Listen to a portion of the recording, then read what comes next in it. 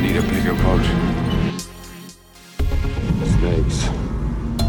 Why did it have to be snakes? Life, finds a way.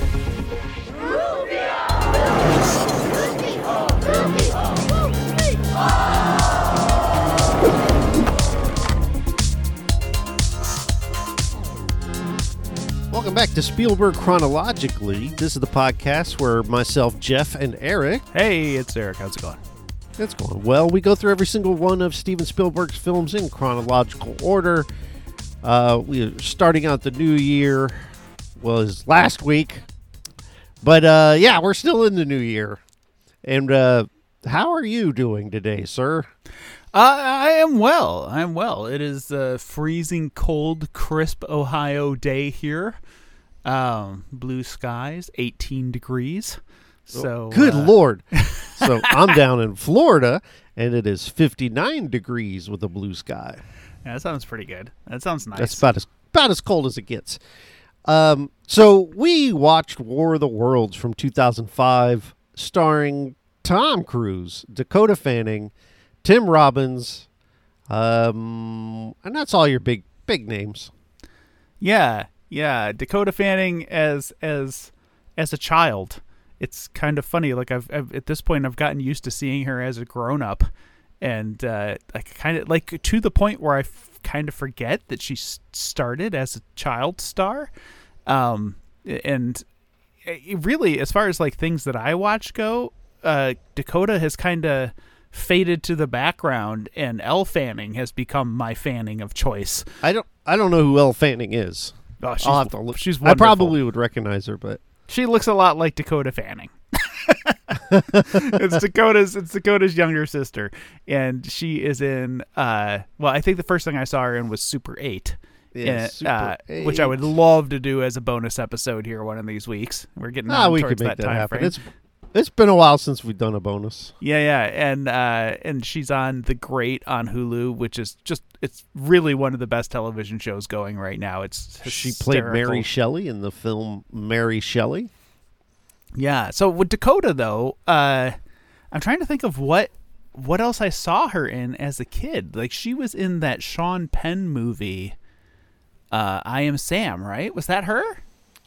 I've never seen I Am Sam. I'll look through her IMDb, but I feel like this is the introduction for me to Dakota Fanning. Me too. Yeah, and of course I saw her in other stuff as she got older. She's in that Cherry Bomb movie about Joan Jett and the Blackhearts. No, is it? No, it's not the Blackhearts. This is why you come to this podcast for right. Maybe facts. Possibly facts.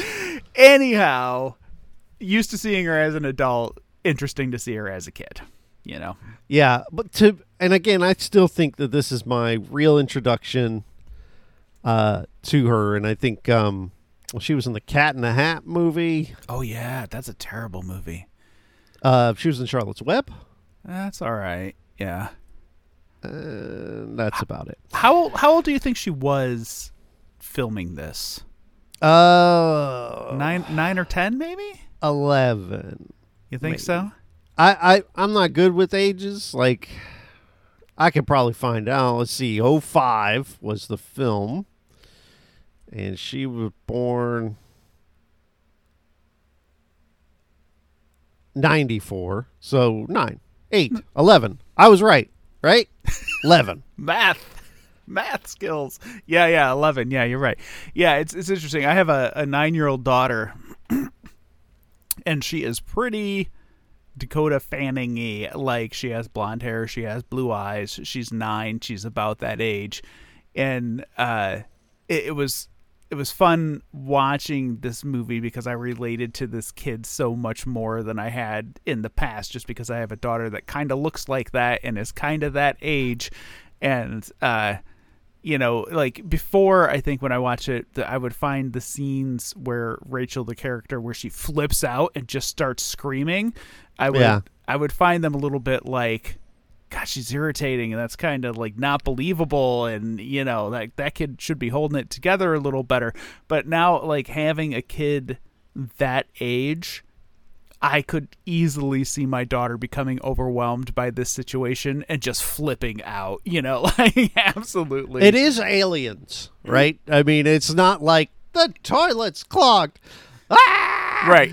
It Yeah. is aliens. There are people dying all over the place. And, like I kind of like the way that Tom Cruise handles her in certain situations, although it's terrifying when he's just like, I'm going to put this blindfold on you so you don't see what happens, or you just look at me and don't look around, trying to shield her a little bit from what's going on, when ultimately he can't. Like ultimately this kid has to face what's happening, one way or another. But yeah, it's a pretty decent representation of a kid in a heinous situation, I thought. Yeah, I think she's spectacular. It's another child acting in a Spielberg movie that just excels and feels completely genuine. Yeah, So she never rings false. Like Right. I never, yeah. So I know that you've seen this before, and what's your history with War of the Worlds? Yeah, this is like Minority Report for us. This is another family favorite. So, my wife and I went and saw this in the theater, I think when we were probably first dating, and then watched it many times on DVD and probably Blu-ray at some point. It's probably around here somewhere. But yeah, it's a film we revisit about every 3 or 4 years. So this is maybe my 8th time seeing it, 9th time. So like I've seen it a lot, Yeah. But again, as usual, it's been a while. Like streaming really does kick in and flood you with content, and so you don't often revisit some of these things as much as you think you should. So it was really, really good and fun to watch it again and to see just how much it still holds up, Yeah. So when you first saw it, how did you feel about the ending? If you can think back that far. Yeah, when I first saw it, I didn't have teenagers. I hadn't been through having teenagers. So I found Robbie to be real irritating and unrealistic, and then when he comes back at the end like that, I think it was an eye roller for me. It wasn't enough to ruin the movie. Like, I'm not the guy who's like, that ending sucks and it ruins the whole movie. No, that movie is bonkers good, so the ending doesn't kill it for me, or didn't kill it for me. But I do think that I had an aversion to that. Like, it just felt like, oh, how the hell did that happen? Like, how did he get there? Come on. Like, there was napalm going on down there. Like, how did he survive that? Now, as I've gotten older and as I've experienced teenagehood from a dad's perspective, a lot more of what goes on with Robbie rings true to me. So I don't have as many problems with like the character. The end itself, I discovered in research for this podcast, is a reflection of the ending of the book. Yes, it's something that, because that was happens in the more book. of what I was asking with the whole viruses and how the aliens ended up being defeated, if you will, which they weren't really defeated so much as they just died. Yeah. But oh, so you were asking about the aliens dying? Yeah, like, from so I thought you were talking about Robbie specifically, because I hadn't even thought about that being that problematic. But that's where most people like pitch a fit. Is the really Robbie it's not situation. over the viruses, even though I know that that's in the book. No, but it's the thing that people are like, it just ends, like they just stop being a problem. Yeah, I was well familiar with War of the Worlds conceptually, like going into this, so I fully expected the viruses, like I knew that was how it was going to resolve. It's just a matter of like how Tom Cruise was going to scurry around on the ground avoiding them until they just croaked. So yeah, I mean, like I think I probably read the book as a kid. I definitely read comic book adaptations as a kid. I listened to the entirety of the H.G. Wells or Orson Welles radio special on vinyl. I would get it out of the library and listen to it as a kid. On vinyl. You never cease to amaze me with the way you try to take in content. You listen to a radio show on vinyl. Well, back then, this is like pre-cassette times, or like Incredible. yeah, like you would go and get records out of the library, like the way you pull out books and DVDs now. So yeah, I was pretty well versed on where the world's going in. So no, the virus didn't bother me a bit at all. Yeah. I was pretty happy with the way that whole thing played out. Yeah, I remember it being like, okay, well, it's right out of the book. They are defeated. There isn't any sort of Independence Day moment where they fly on the ship and they attack. Like at Independence Day, they fight and win, right? And this is just outlasting the aliens. Yeah, so like I felt very much like this was a really cool approach to this story. And Apple Plus did a TV show last year that tried a similar approach to alien invasion, like people on the ground not knowing what's going on and it's not their responsibility to figure it out. And that show sucked. Like it was boring. But but this was a much more exciting take on it. Like I loved that Tom Cruise wasn't trying to figure out what was happening, like it was like he was just a dude trying to save his kids. In many ways, Tom Cruise and his daughter's dynamic reminded me of that family in Saving Private Ryan, who's in that half a house there, trying to get Vin Diesel to save their daughter, because they're just trying to survive, and there's this madness going on around them, and they're just like trying to get through the day without getting killed. And so I thought it was a really cool take. Like if Tom Cruise had been in the Brad Pitt World War Z position where he's like globetrotting and trying to figure the stuff out and so on, I think I probably wouldn't have enjoyed it as much. Like I really like the everyman on the ground, like just barely figuring things out enough to stay alive. Like ducking around the corner at the last second so he doesn't get laser blasted into dust. Like I was very into the approach, and I thought it was really smart to keep all those damn scientists and all those damn government guys with their keys and like collapsing skyscrapers, keep all that shit out of this movie and just keep it really grounded while lunacy is happening around them, of course. But like, and you still get set pieces.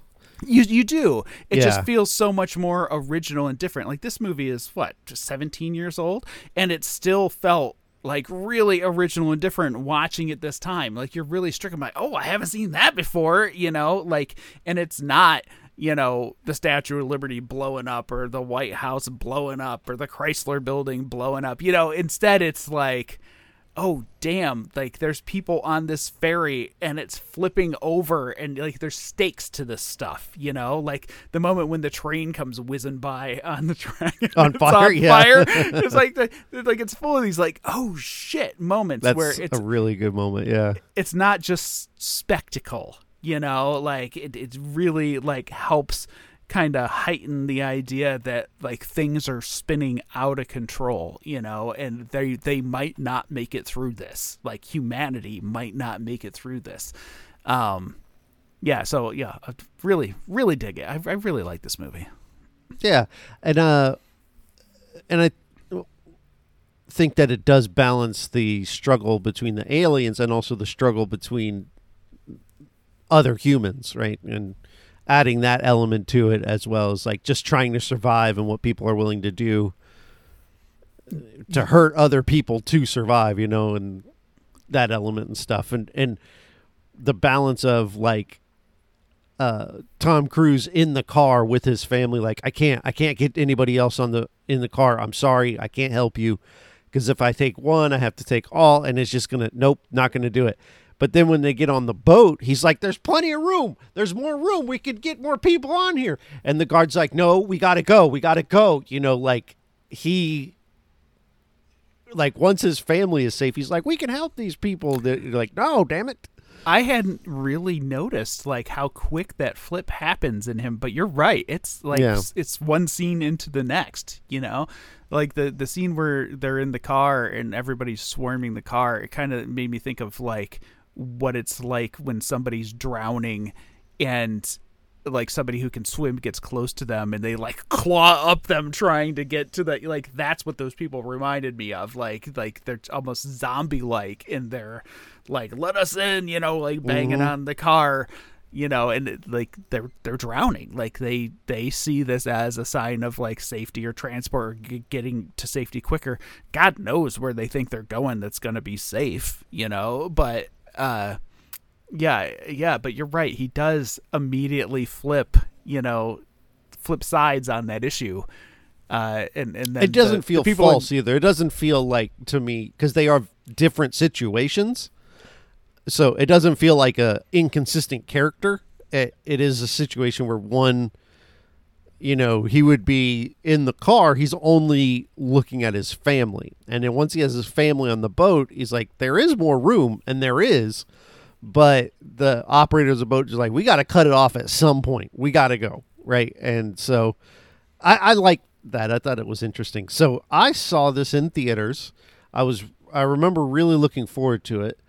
And I enjoyed it. And I do remember the ending kind of falling a little flat, which, like you said, though, it's in the book. It's kind of what I should have expected. But rewatching, this is, I think, only the second time I've watched this.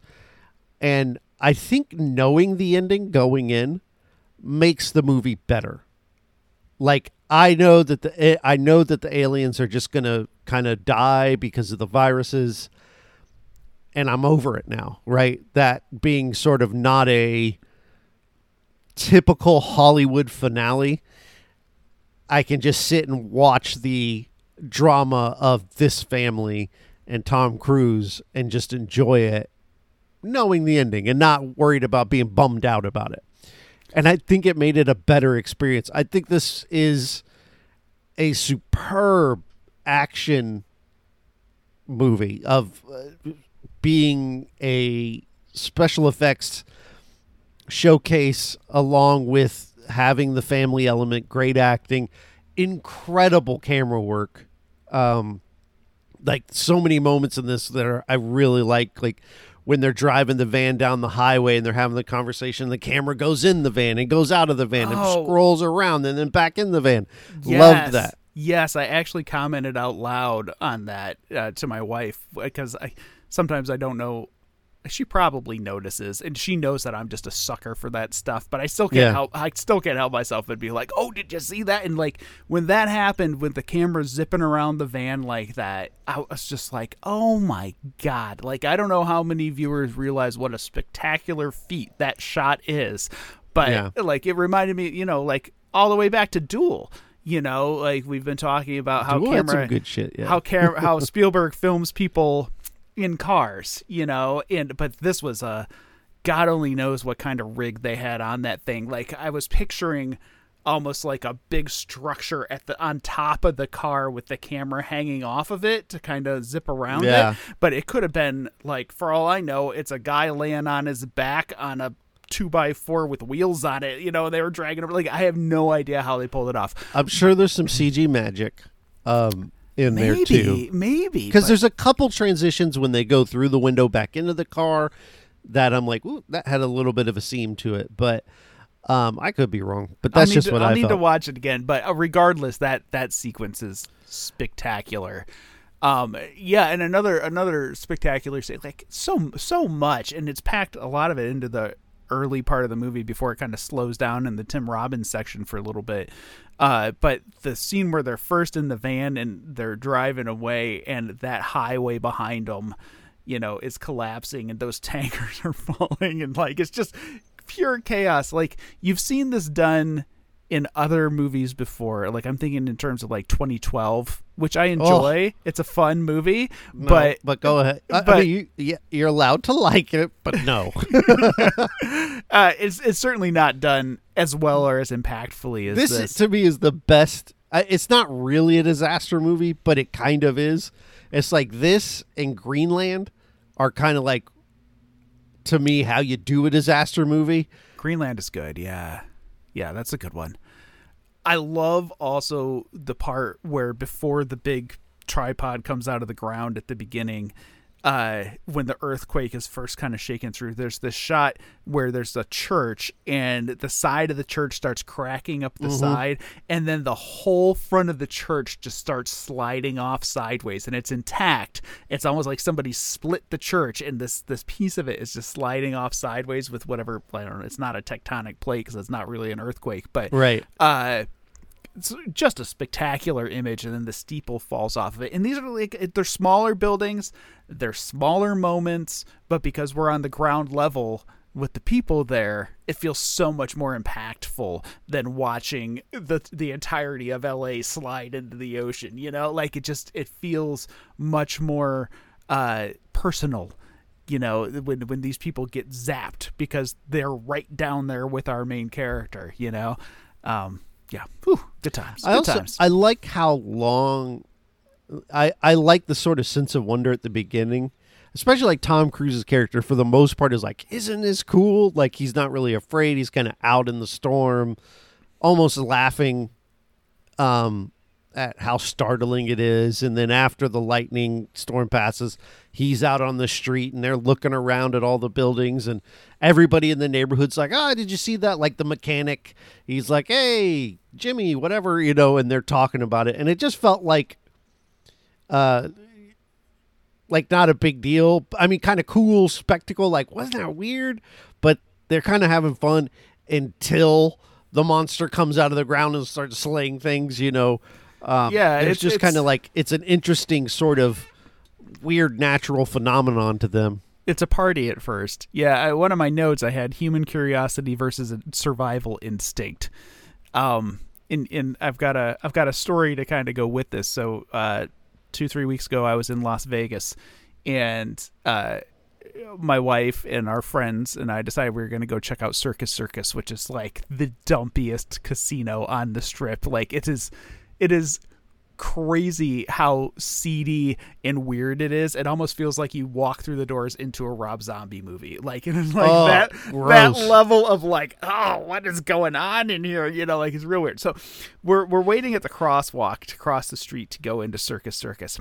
And out of the parking lot, this car comes ripping out of the parking lot, like 40 miles an hour, tires squealing, and it comes onto the road where, like, towards the corner that we're waiting on. And there's a guy on the outside of the car hanging onto the steering wheel through the driver's window, right? And he's kind of like punching, and they're going, and then a second car comes ripping out after them, chasing them. And so my mind, you know, you kind of like, it's not something you see every day, and your mind is kind of like, what's going on? Is this a show? Are they doing tricks? What's going on here? And then finally, like, it clicks like, oh no, this is probably bad. And so they come ripping around the corner onto the main drag of the strip. And at that point, the car with the guy on it decides it's going to try to like wipe him off. And so it like goes on to the median strip where there's palm trees and starts like wrecking them against the palm trees, right? And then the other car that's chasing them comes up behind and like traps them there on the median. And at that point, something clicked in my head and I was like, yo, we got to get the fuck out of here. Like, this is not the scene for us, right? Like we got to go. And so like I was thinking of that, watching these people standing in a circle around this hole in the ground, right? Like, because it seems like it takes an awful long time for these people to have that click in their head that says, oh no, we got to get out of here. Like even the earthquake starts. And if you see, there's one shot of Tom Cruise taking a step back and he's still got this shit-eating smile on his face. Like, this is cool, you know? And like, even after, like, those earthquake tendrils start spreading out further, they're still just, like, taking steps back and taking steps back. I think by then, I would have torn ass out of there. Like it's clearly not the situation to be in. Like, it's time to go. Time to go, everybody. It's time to go. And for a lot of these people, time to go doesn't kick in until it's like way too late. You know? Yeah. I do like, so his son had stolen his sweet ride that he drives like an asshole. Oh, like, God, you does notice he Tom drive Cruise like an just asshole? coming home from work, whipping around the corner. Well, yeah, I mean, and it And then feeds his into family's right there on the road. He's driving like an idiot. He could have slipped and ran them all over. He's an asshole. He's an asshole in this movie. But yeah, he does drive like an asshole. But anyhow, we'll get to his assholiness later. You're talking about his son taking his car. Right, and then when he comes back after this EMP storm that shuts everything down except for one guy's video camera for some Right? reason. I don't know if that was on.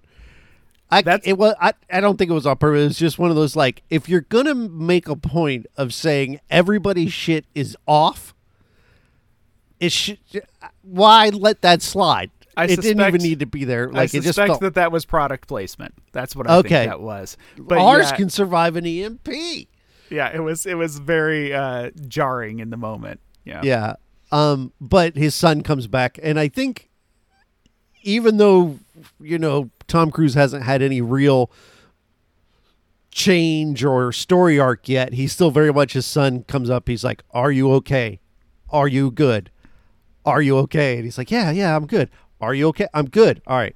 If you touch my fucking car again," like, it I really appreciated that little piece of character work there from Tom Cruise's character, that I do care about my kids. I'm going to make sure they're safe. "You're good? You're sure?"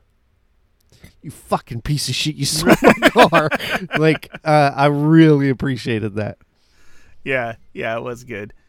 So I think we do have to talk about Ray and Ray's character and his relationship with his kids. Real quick, did you notice that they call him Ray, but also Dakota Fanning's character is Rachel, and her brother often refers to her as Ray?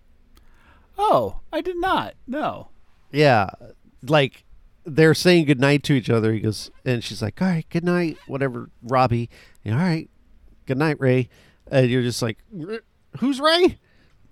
Minor thing, but yeah. notable at least. So Ray, we don't know what the past situation here is. Ray was probably married to the kid's mom at some point. She finally got wise and divorced Ray. And played by Miranda Otto, also known as Arwen. Oh, really? Is that her? Not Awen. Arwen? One of the two. Okay. The from Lord of the Rings, not, Liv Tyler, but The other one. the other one. Not Kate Blanchett. I don't know those movies well enough to... Yeah. Yeah, I don't know. So, okay, so Ray is a divorced dad. And it is clear that when he and his wife were together, he had zero stakes in keeping these kids alive, right? He doesn't know how to make a goddamn peanut butter sandwich. Like, he doesn't have any Doesn't food. he?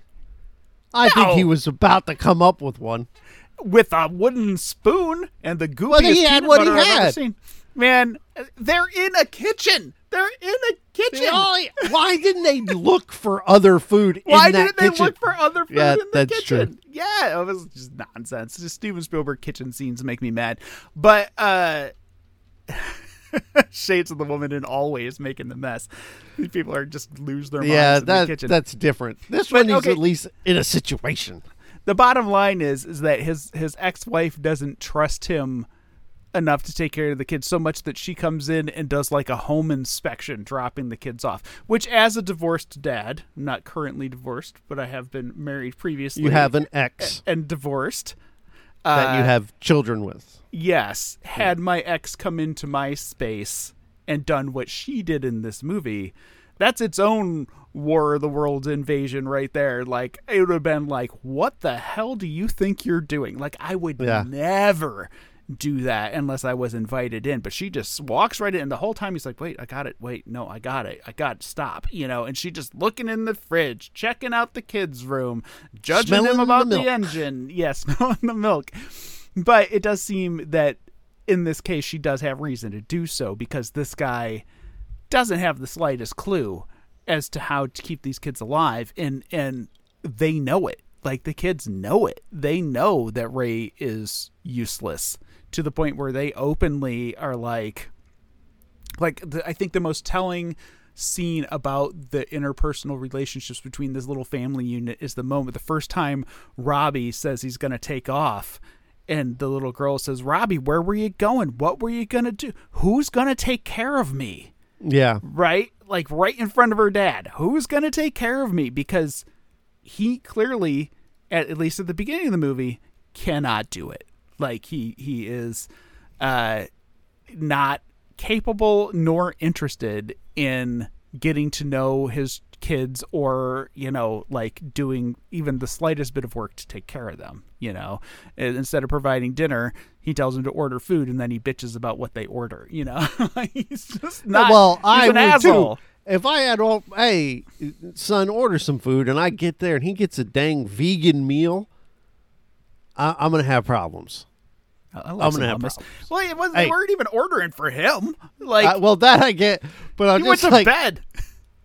yeah, fair. But watching his evolution over the course of the film, from completely disengaged dad to dad who is willing to throw himself into the gullet of one of these tripods to save his daughter, a very interesting character arc. And like, I wonder how much of it is an arc and how much of it was like in there all the time. It just never had the chance to come out. It's like that never had to knock on wood song, right? Mm-hmm. Like he's never had to.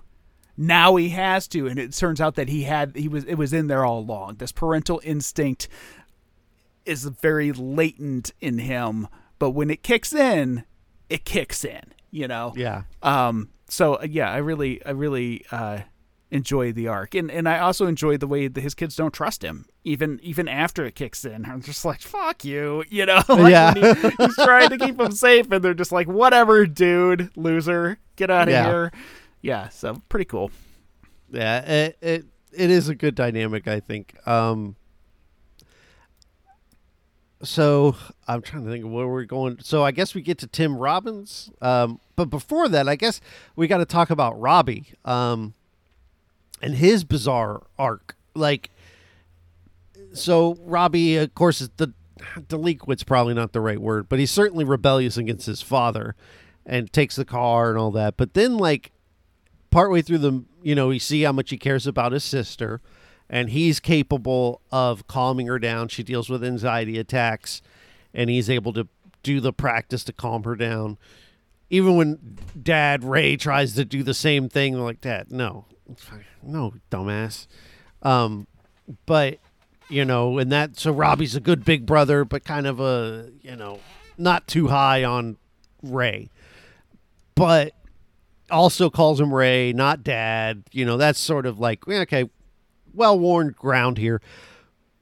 But then there's the moment where he's on the boat and Robbie climbs the end of the boat, the gate that's tipping up to help people get on the boat, that his dad looks at him like with some pride. But the whole thing is him wanting to go to war, essentially. Like, we need to take it to the aliens. They destroyed our house and threatened our loved ones. We're going to take it to the aliens. And he tries to join the military.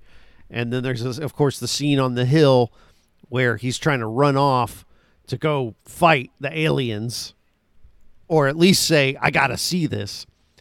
And Ray has to choose between holding his son in place to keep him from running off to battle, or saving his daughter, who is being not abducted, but essentially abducted by two well-meaning people who just see a kid on their own thinking, hey, you need someone that can take care of you. And I think a really good scene, other than I'm not high on the whole I got to go to battle thing. It doesn't quite work for me, but I do like the struggle of seeing these well-meaning parents take the kid off. And that sort of struggle of, I got to go get my kid back, even though, she's telling them, no, my dad's right there. And they're like, no. So there's kind of I think it's a good scene. There are some things where I'm like, she's literally pointing at her dad. He's right there. It is Leave me definitely alone. a scene constructed to serve the story. right? Yeah. Like, you got to get rid of Robbie. You got to, like, create a dynamic where he has to choose between the two. That said, I think it's a pretty well constructed scene. Yeah, with Robbie, I don't know. Like, first of all, do you think that Robbie's right? Do you think that Ray just wants to get them to Boston to dump them on their mom so that he doesn't have to take care of them? I think Ray also thinks that mom knows better than him. Like, I think more that's like, true, yeah. let's get to your mom's.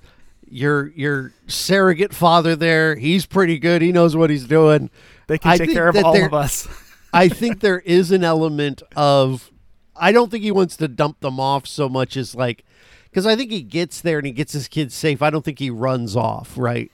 Yeah, he's almost pooling of resources, maybe. Like, because he's definitely good in a tough moment, right? Yeah. Like, he's got And I think, scrappiness that perhaps the others don't. I think there's an element of, yeah, your mom is a better parent than me too. Like, you're better off with your mom. I don't know that it's fully a selfish, I don't want to deal with these kids situation at all. It's sort of like an obligation. Like, he doesn't hate the mom, right? Like, they have moments of kindness between them, even though she's invading his space. Like, he doesn't really strongly hate her. So he might have like a feeling of obligation too. Like, I've got to get the kids back to their mom for her sake, Yeah. Yeah, I can see that. I think, but yeah, I don't feel like it's fully what Robbie's saying. I don't think he's just trying to offload the kids. No, I was surprised that he decided that Boston was like a safe destination, especially after talking to the newswoman who's like, New York went dark, San Francisco went dark, London went dark. Like, Boston is a pretty major metropolitan area, like, to take your kids strolling into Boston, and of course, once they get to that specific place, it turns out that this block is untouched by the war, which, again, happens in the war, and it happens in the book. Like, it's something that's drawn directly from the book. Like, he goes and to find his wife, and there she is, and she's in this area that's like relatively unscathed. But it like, if people don't know that scene can feel a little false. But Robbie, I don't know. Like, I read it differently this time, having been through teenage years with my sons, and then thinking back on my own teenage years and the ways that I separated myself from the authority of my parents. I think I've shared with you before, I was on my own for like the last part of my teenage years. Yeah. And it created a weird dynamic, kind of similar to Ray and Robbie, where they would occasionally see me. Like, I would go spend a weekend with my dad, having been on my own for 2 months. And then my dad would try to dad. And I'd feel like, dude, what? Like, no, like, this is not happening between us. And that it kind of feels similar to what's happening here with Robbie and Ray. Like, don't even try it, dog. Like, this is over, like, we can have a relationship, but you're not going to tell me what to do. And I also feel like something I've been kind of dealing with in my personal life that I won't get into the details on. It's difficult to tell the next generation, like, even if you're right and you're telling them something that's good for them, to try to guide them into not making mistakes is one of the most difficult things, because they're old enough that they have their own mindset and they have their own priorities and their own motivations, and damn it, they just don't want to listen, and you're like, no, you're making a mistake. Just stop. I know, because I made this mistake and you're making the same mistake. And at a certain point, you do just have to pull back and be like, all right, you got to do it. You got to go make your mistake and figure it out for yourself. Yeah. And then, come back and we'll talk. Well, Dad didn't know what he was talking about. So in many ways, I feel like kind of that's the situation that Ray's in with Robbie. Like, dude, and unfortunately, this is a situation of life and death, Like, this kid really wants to go fight. And in this situation, it's not like a slowly escalating war between different countries and he wants to go volunteer for the army and serve in the infantry. It's all happening right now, and it happens very quickly. And it's one of those situations where they probably would be like, everybody on board, like Ukraine style. Everybody on board. We're doing it. We're fighting. And so I could see somebody of that age in particular making the decision that their personal safety doesn't matter and that they need to contribute to the effort to save the species, Yeah. Like, and meanwhile, Ray has this conflicted priorities because he's like, no, I got this 10-year-old daughter. She's not going to join. He says this at one point, like, do you have a plan Can you that come up doesn't with involve? a plan that doesn't involve your little 10-year-old sister joining the army? Yeah. So, like, So who do you think is right, though? I don't know if either of them are right. Okay. When I was younger, I very much felt like Ray was right. I think Now- in the long run, knowing everything that's going to happen, Ray is right because it is a waiting game to wait out the aliens. But yeah, but in there's the no way moment, either they of don't them know could know that. it. Yeah, Right. they couldn't know that on the spot. Yeah, I definitely see the motivations of both characters much more clearly now, and I understand more where Robbie is coming from. It doesn't stop me from wanting to smack the shit out of him at certain points, but I definitely can like see more of why he doesn't want to listen to his estranged father, and he feels like he can make his own decisions, and why he feels like he needs to contribute to the war effort, even though the army guys themselves are like, what the hell are you doing? Yeah, like what are you going to bring to the table? Yeah. So That's where I'm at on Robbie. So what about Tim Robbins? I remember being in the theater and Tim Robbins' face pops up on, and it felt like it was supposed to be Tim Robbins. Like, to me, like, it was almost like, I don't know what he was doing before, but for me, like, I only really know him from, like, Shawshank and what's the one he did with Martin Lawrence? Oh, that's great. There's a spider on your head. Nothing to lose. Yeah, Nothing to Lose. Like, I only know him from those. And so he shows up, I'm like, okay, Tim Robbins. But the way the movie worked it, because his face is obscured, you see him from behind. And he's like, come over here, get in my basement. And they get in the basement, and his face is shrouded. And then he walks into the light, and you see it's Tim Robbins. And you're like, okay, it's Tim Robbins. Like, I don't know. Was there more to that? Like this was his big return to cinema? No. I Like don't know. he was a pretty well known entity at that point. That was around Hudsucker Proxy and, like you said, Shawshank. So he was like a pretty big, well known actor at that point. It was kind of like Ted Danson showing up in Saving Private Ryan, although a bigger part for Tim Robbins than Ted Danson had. Don't tell me about Ted Danson. So I was reading a bunch of stuff about this movie, and one person commented that they felt like it was hinted at that Tim Robbins' character was a pedophile, which I was kind of like, oh, I didn't get that. And then I kind of thought about it for a second. I was like, maybe, I think- like out of all those people running, he does save the guy with the daughter. And Yeah, he does that's have a few creepy moments with the daughter, enough so that Tom Cruise is like, hey, you talk to me, you don't talk to her, Yeah, there are two moments. The one being, why are the only people you called over the guy with the girl? Yeah. And the other one is when they're sitting on the steps and he says, if something happens to your dad, I'll take care of you. You don't have to worry. And that's where Tom Cruise steps up and is like, whoa, whoa, whoa, whoa, whoa. Like, no. Yeah, I don't know you that well, buddy.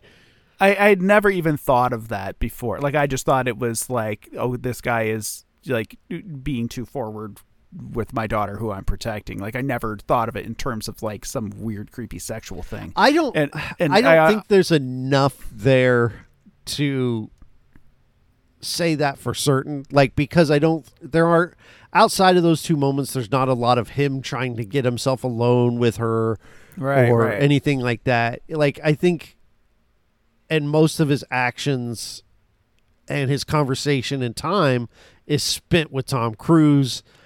So I guess I don't know why he called just them over, or if they just happened to be nearby and he Right, saw it was them. just chance, maybe. I don't Yeah, know. but I don't. I mean, yes, there is.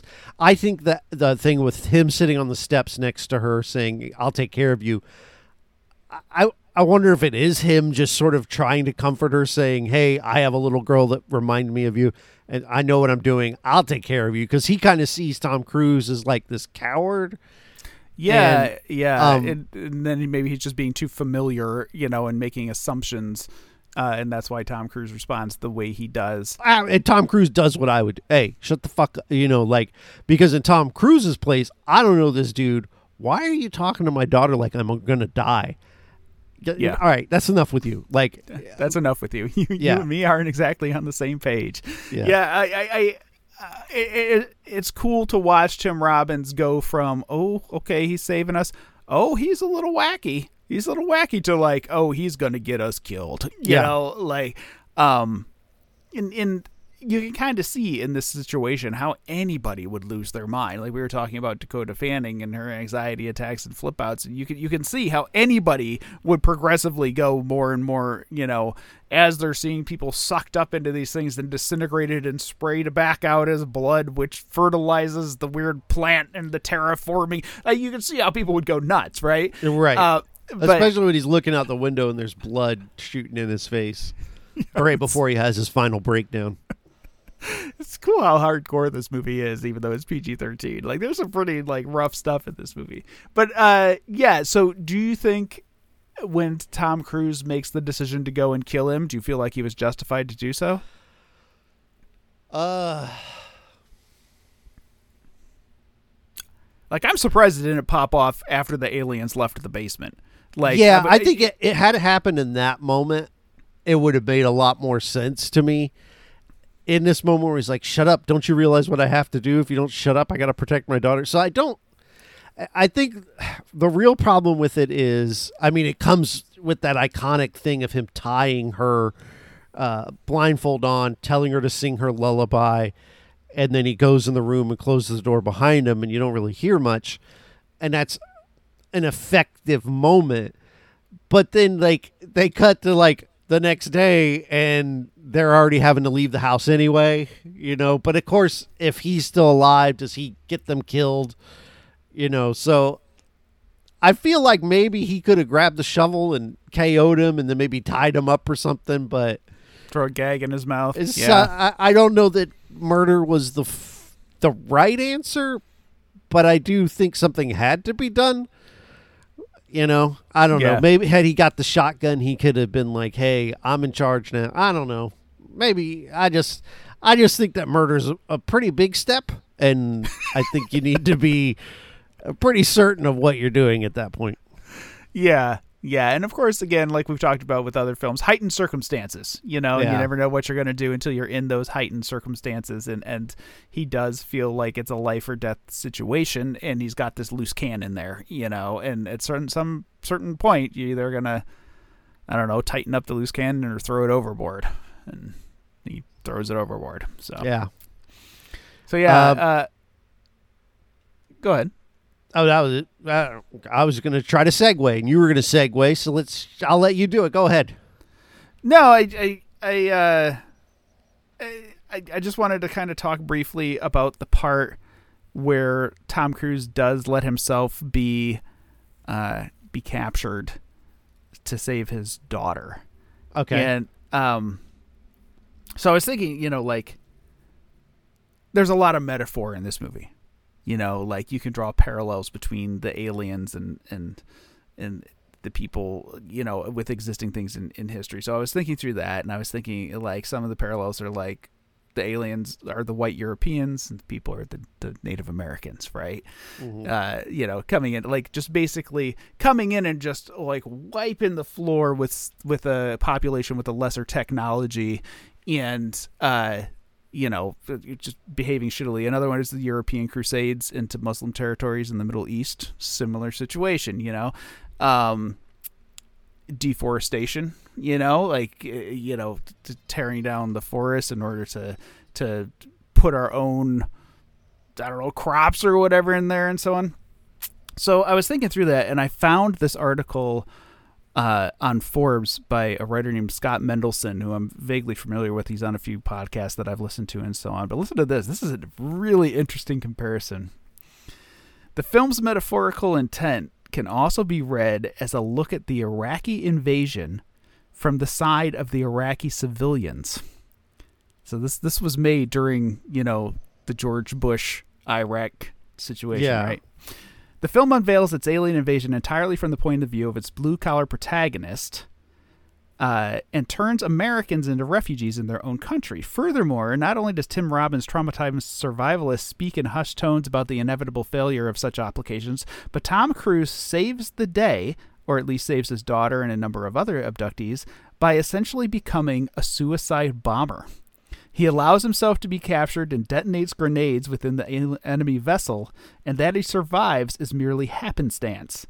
While understandably promoted as a 9/11 parable in the run-up to its release, War of the Worlds plays closer to an Iraqi citizen's perspective of an American invading and occupying force.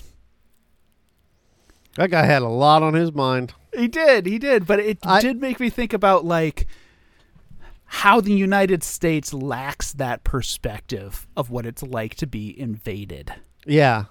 Right? Like, our culture right now, and that's part of what makes this film so compelling, is because our culture, we haven't had that for generations, like Pearl Harbor in the 40s, but that was just like one, not to downplay Pearl Harbor, but that was one tragic moment, that led us off into this giant war because we were so pissed off about it. 9/11, tragic moment, led us off into this war because we were so pissed off about it. But there hasn't been a war fought on American soil against a invading force since the Revolutionary War, right? Because the Civil War was just us against us. Yeah. So, you have to wonder how the United States would respond to war, and what a war on the mainland of the United States would look like, and how individual civilians would react, because we haven't been on that side of the equation. We've been on the other side of the equation endlessly, right? Yeah. But we haven't been invaded. And, I don't know, it's weird to think about. Like, our cities are so dense. Everybody has guns. There are these wide swaths of, just open, unused land that any invading force would have to cut through.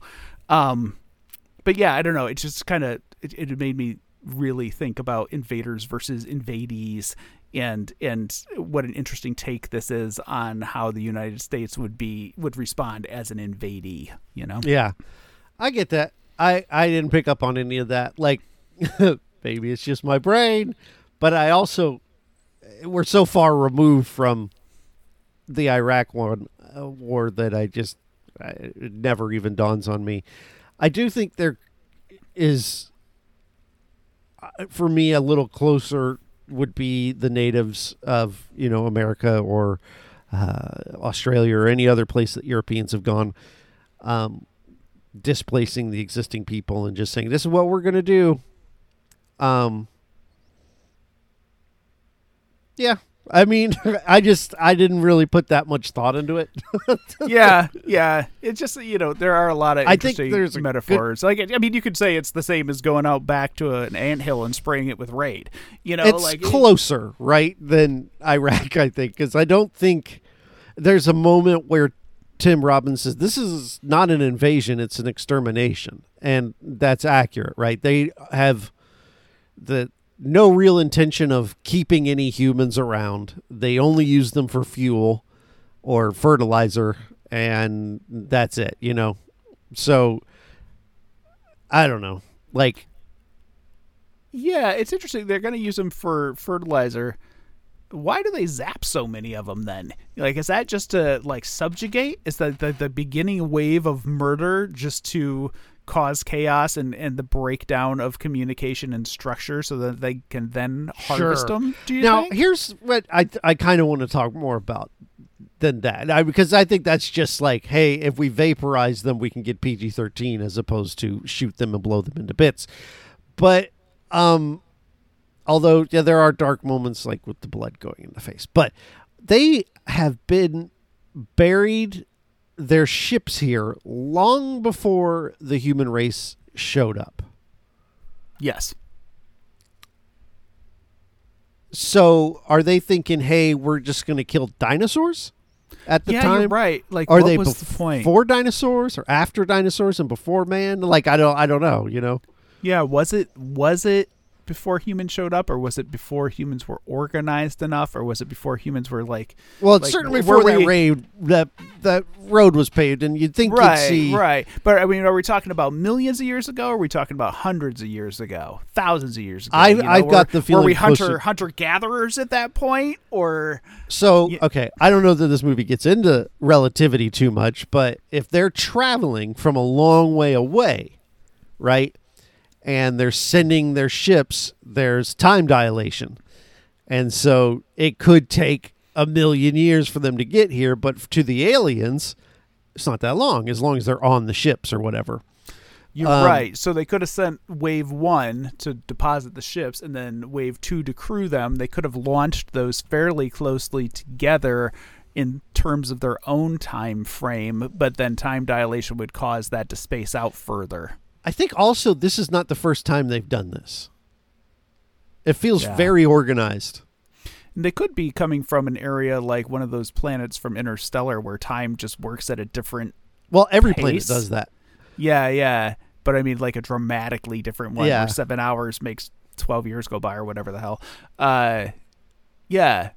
Interesting thought. Well, I hadn't- I kind of dug deep think enough. them having done it before. I don't think this is the first planet they've gone to and terraformed or whatever. They've probably used up resources on several planets and yeah, had which to makes move me to new wonder ones. why they won't wear a goddamn spacesuit. So, Well, because maybe they never ran into this before, right? But at the same time, bacteria? Like, yeah, they gotta have bacteria, right? Like, yeah. I mean, if they found a planet with life on it, you would think bacteria would be there.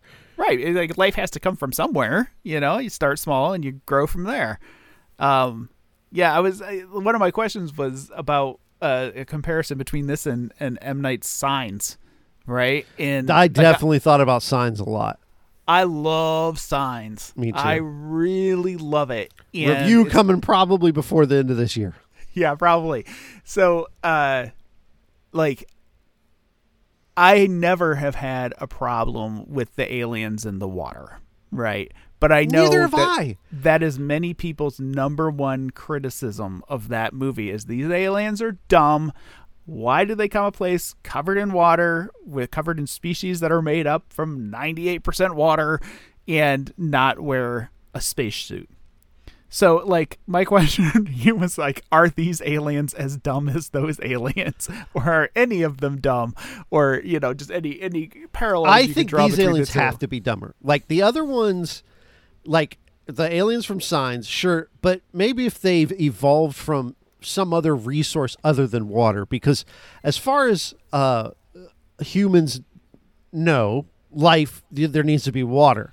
And they used to have this idea that there has to be light in order for life to survive. But that isn't true. They found life forms that don't need light at all down deep in the ocean where there's the volcanic stuff is happening and there's life forms there. So it could be they are not carbon-based life forms, but life forms that are not based around water and maybe didn't evolve in the same way, or they could be something we've never seen before. And in that way, they come to this planet that is a water-based planet. And as far as we know with the planets we can see with the science we have currently, there isn't a lot of water on these other planets. Maybe water is just this weird thing that's on this one blue marble, and they've been terraforming all these other places that are kind of closer to what they've been doing. They get, here, and they run into water, and they're like, oh, shit. They've never... And it reacts with their chemistry or whatever in a different way. I'm fine with that in Signs. Signs never bothered me. I love Signs. This, I think, the fact that they shot their things down however many million years ago, and they didn't have any sort of, hey, let's go down. I just feel like the fact that the atmosphere as a whole is toxic is a problem. I guess you could also say if water is the problem with the aliens and signs, then why wouldn't humidity kill them? Like if you come to Florida and you ride a bike in the morning, your eyebrows are saturated because there's just so much moisture in the air. So I mean, there's problems with that.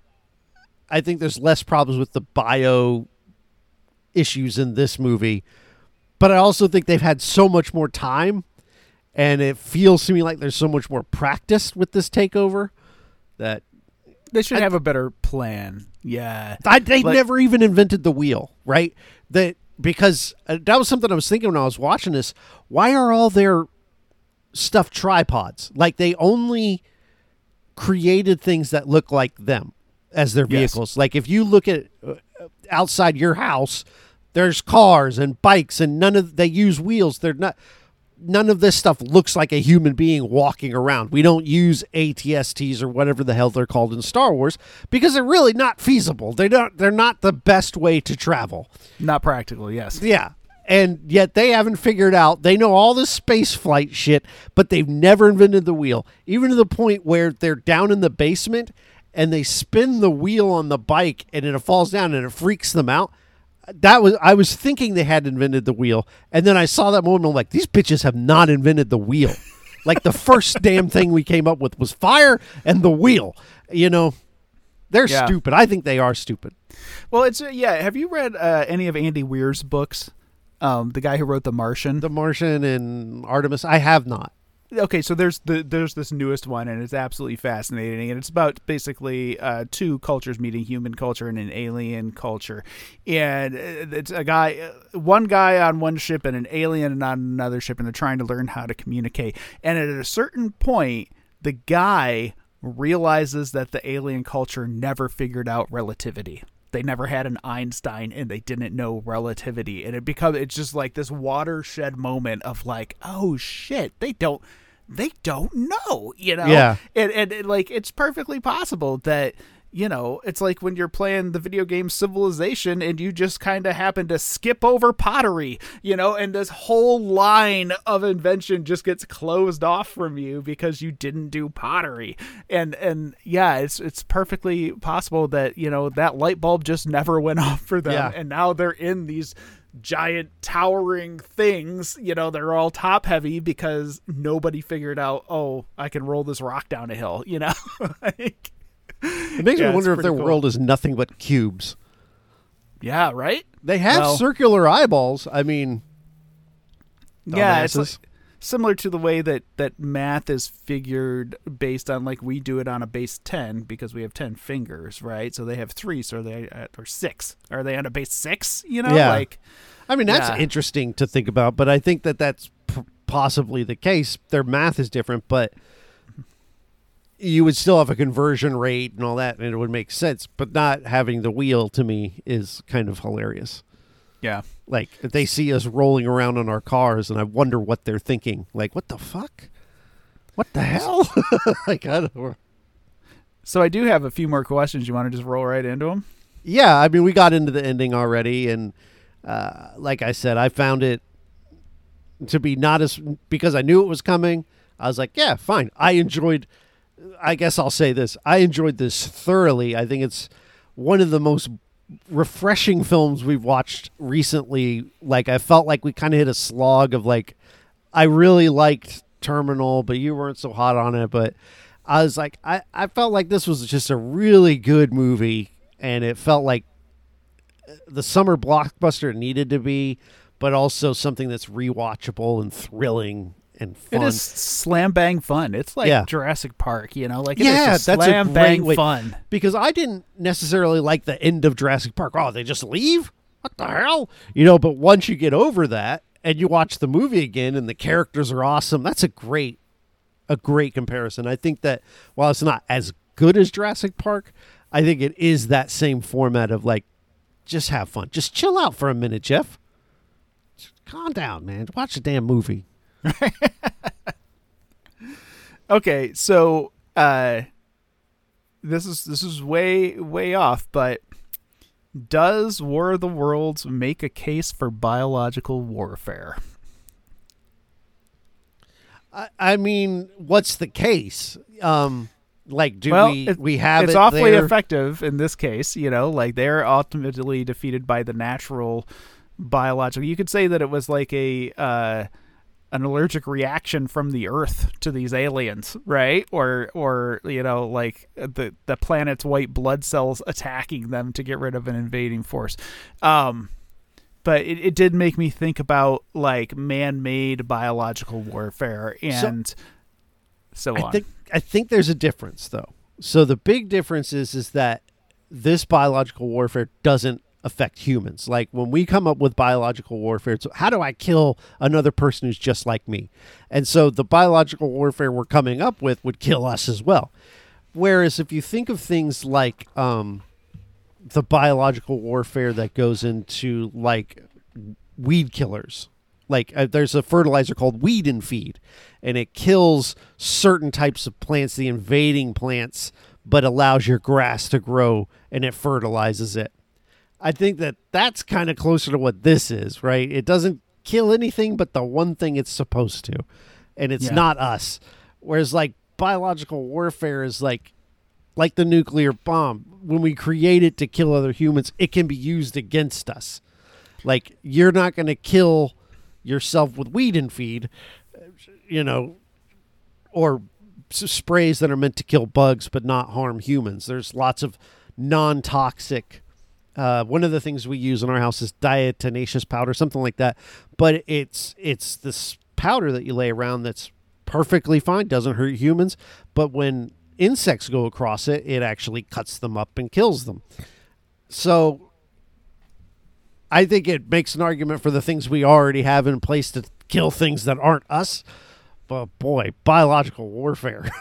On a geopolitical level, I've always thought it was really stupid. Like I've never understood the thought process that went into like, oh well, we can take a germ and we can put it over there and it'll kill all these people. Yeah, and then which she like, comes to back me, like, in like 2 seconds, you would be like, well, this is a really bad fucking idea. You Yeah. know, like COVID kind of proves the case. Like you can try to contain that all you want. You can keep these people on this boat. You can tell these people that they can't travel between these countries. You can try to contain it however you want. It's coming, you know, and like, I know that they've been able to contain like Ebola outbreaks and things like that on a very small basis. A village has an Ebola outbreak and they're able to like quarantine it and keep that from becoming like a full-fledged outbreak. But I think that on a global level, especially now with just all the transportation systems that we have and just how willful people are to just do whatever the hell they want, you know, and how just shitty our government is at battling something like that. You know, like it makes me feel like, oh, it's just the worst. We're too idea small of ever. a world for biological warfare anymore.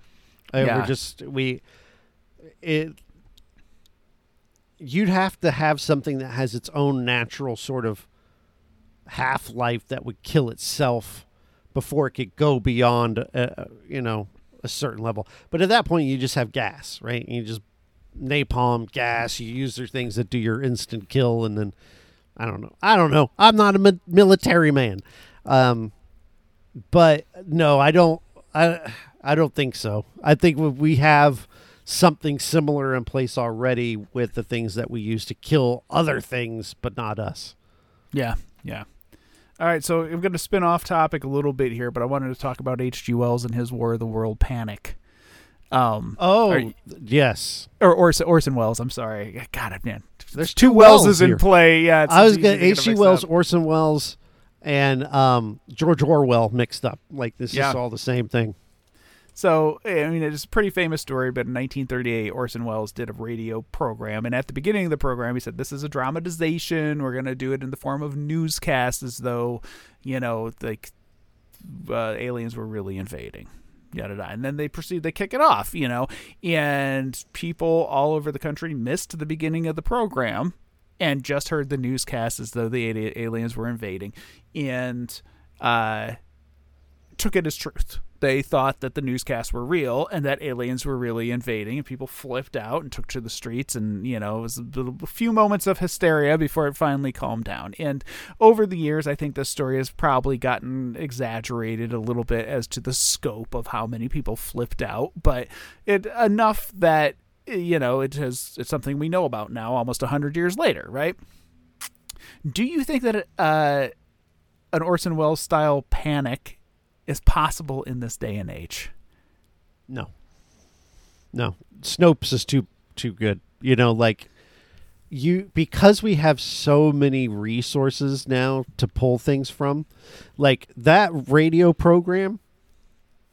First off, I agree. I don't think it's as overblown as it's made out to be historically. I don't think it was like the whole nation's like, holy shit. I think you had some crazy old people call into the radio station and bitch and complain. I don't honestly think it was that big a deal. I'm sure some people bought it, but whatever. But the thing is we have so many sources now. So if you're on CNN and it's like, oh shit, aliens, you can say, okay, well, I'll pop over to MSNBC or God forbid that other channel and say, oh, okay, there's no fucking aliens. Like if there were really aliens invading, it'd be on all the channels. You know what I mean? Like if they accidentally played War of the Worlds as a news segment, it wouldn't work still because you just change channels, go on Twitter, find some other way. It would require a mass conspiracy in order to make it actually work. Yeah, well, yeah, that's the difference. Like Orson Welles was a mistake, right? Like it was an error that people took to be real, a lot right? of people think Orson Welles was very deliberate in what he did. It's funny then.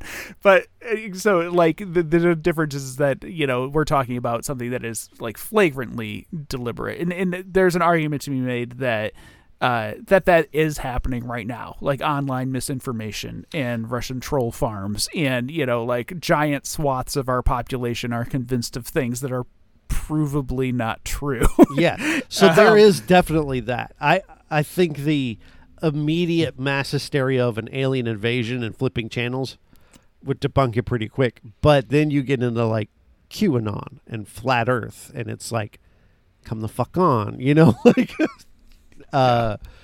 so yeah. It's a different, it is a more slow burn under the surface sort of conspiracy theories are still happening. Definitely. It's definitely something that is of its time, that War of the Worlds Orson Welles thing. And you have to wonder about how, like, now, we get conspiracies through other channels. And then at that time, they just had this one moment where they believed something that was false was true. Prior to that, before like radio and newspapers, God, but you could tell people freaking anything and they would believe it, right? Like cigarettes are healthy. I don't need to be. I grew up on old time radio, which is why I'm pretty familiar with the Orson Welles broadcast because I've heard it several times. But the thing about old time radio, and you can find these on various podcast feeds, but they leave the commercials in, which I appreciate because they're the old commercials and they're really fun to listen to. But they can say whatever the fuck they want. Like it's the smoother cigarette. It's the healthy cigarette. Like they don't have to answer to anyone. Like they can just make shit up. Yeah. Put cocaine in the Robitussin. It's good for you. Now with delicious cocaine. To give you that extra bump you need, like a pump. But yeah, I definitely having, and none of the systems are perfect, but having some sort of system in place to keep people from just outright lying to you is nice. Yeah, I think there are moments where there can be confusion and conflicting reports, and this is just popping in my head right now, but 9/11 is a perfect example of that. Mm-hmm. Like during 9/11, like the internet existed and there was cable and satellite TV and so on and so forth, but there was a period of about 12 to 18 hours there where that system kind of broke down and everybody was just like, what the hell is happening, you know? And so there can be moments like that when, the systems that we have in place break down. And there can also be like natural disaster type moments, and I'm thinking in terms of like Hurricane Katrina, where just due to the scope of the disaster, entire populations are isolated and can't access that information. And I think during those situations, like, it'd be rife for rumors and untruths and, just basically mass confusion, because the lines of communication are cut in and out. But again, isolated situations, definitely not on a global scale, unless we get like a Krakatoa volcano explosion that impacts the entire planet. Right. That's probably the only way we could get that on a global scale. Okay, so last thing here before we wrap it up. Unbelievably, and I still find this just jaw-dropping in general and shocking that it's not a bigger deal. The United States government over the last 5 years or so has slowly opened the kimono and said, okay, yeah, UFOs are real. Like, yeah, we got nothing. We have no explanation for this. Mm-hmm. Like, it's real. We've put together some committees to study it. Here's a bunch of footage. Here you go, like from this jet and that jet. And here's all this stuff. And here's recordings of people seeing them. And we're just going to just come right out with it and say we don't know what's going on, right? Which, to me, is just brain melting, right? But I still wake up in the morning and go about my day, and life continues as it always has, Like, this is just something that is now part of our reality. There are UFOs. I look out the window of the airplane now when I'm flying. Okay, so at the beginning of this, you get the Morgan Freeman speech about how humans go about their worldly concerns without the idea that they were being watched, for insidious purposes. Taking the insidious purposes out, do you think there's a possibility that humanity is being studied by aliens right now? I tend to err on the side of no. I just think the biological lottery that has to take place for Earth to work and have an ecosystem is so astronomical.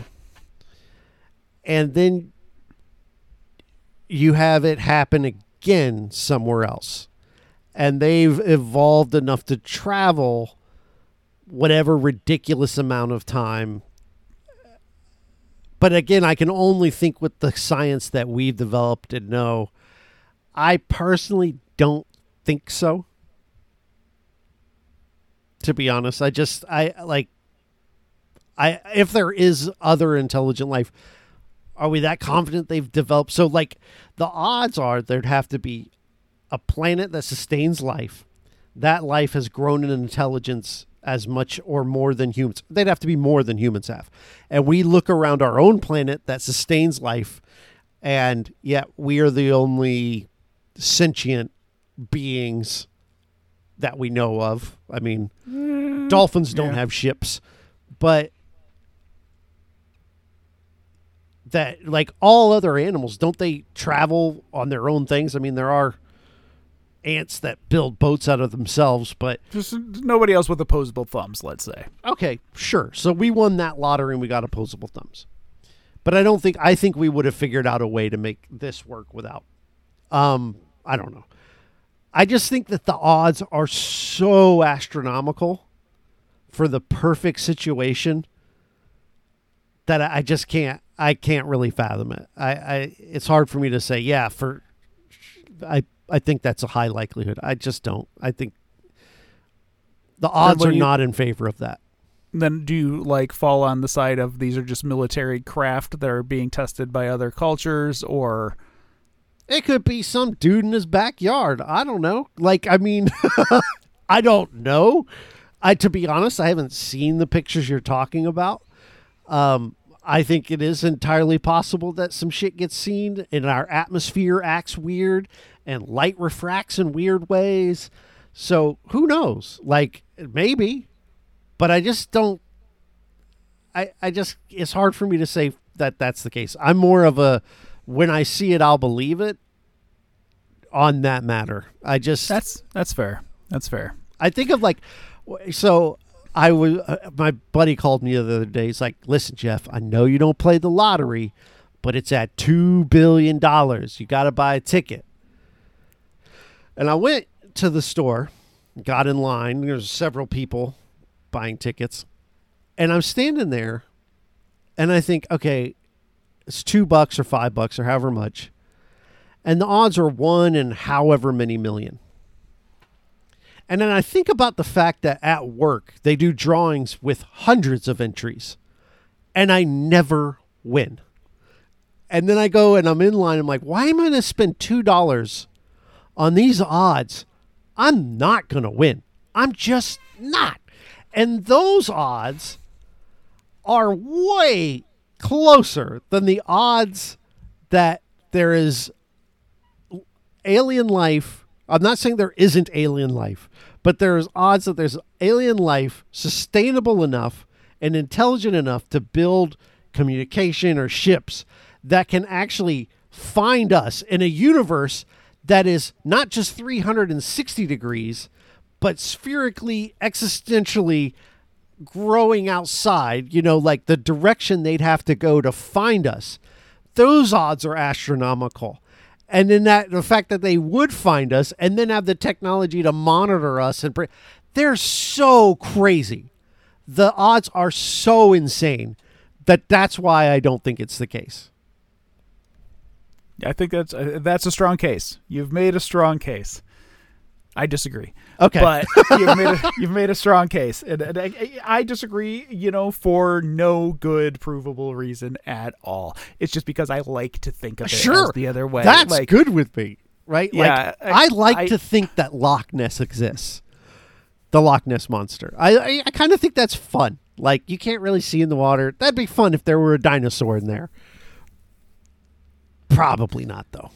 Yeah, it's all part of my existential dread, really. Like, I kind of feel, if you ask me really deep down inside, I kind of feel like humanity is in its last days.